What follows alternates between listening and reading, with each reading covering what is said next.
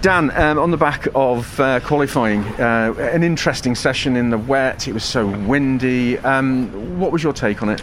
Yeah, I mean, it'd been similar sort of conditions all day. It was, the rain has been coming in and easing, and then coming a bit harder, and there was the forecast always looked like it could dry up for qualifying, but when we started qualifying, it was certainly a wet line, and I'm a bit disappointed in my bit. I think we had more pace than what probably P12 showed, to be honest. I mean, the wet lap I did just took me a little bit too long to achieve.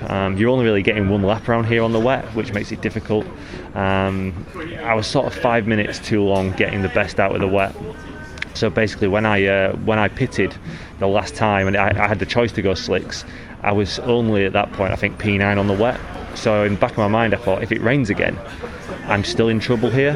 I just didn't have the confidence that, I had a banker in that was good enough. So I went again on the wet tyre and put it, I think, P3 at that time with about 10 minutes to go, that was what the speed was. So I'd achieved what I knew we could do.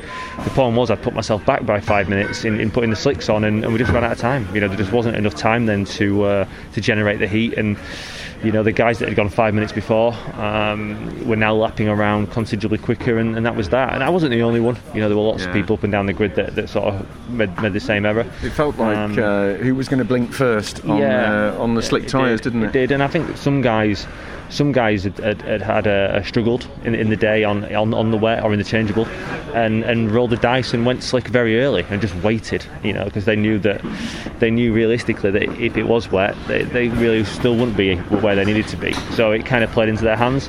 But on the whole, to be called up and be competitive all day, I'm still happy with that. And today's another day, so let's see if we can come forward a bit. Yeah, qualifying setup in the wet is obviously very different to race setup in the dry. Mm-hmm. Historically, front wheel drive have done well around here. I guess the delta's been narrowed a bit with the resurfacing a couple of years ago, hasn't it? So you must be optimistic though. You're in the pack there. You're the chasing pack.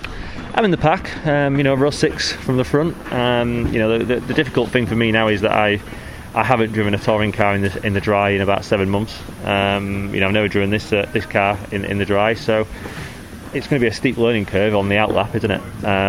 But all I can do is my best, and see if I can settle into a rhythm and learn as quick as possible.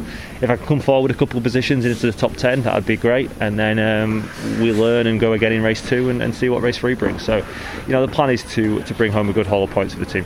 The start of the season as well, first race, is always a big leveller, isn't it? Because there's no ballast, and everybody's sort of giddy about being back on track. Absolutely, it's a great race to win. I was, I won last year's opening race at Donington, and it's a good one to win, because that was everyone at zero. That's probably the purest race that you get all year, really, in a way, because it's everyone's giving everything they've got. There's no handicap in place at that point.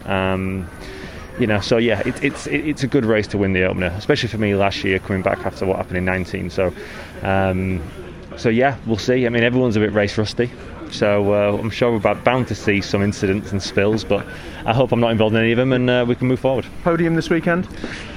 It's not out of the question, is it? But it's I've got a lot to learn and a lot to do before then. But if I can put myself in the right place, maybe for like a race 3, and see if I can get there.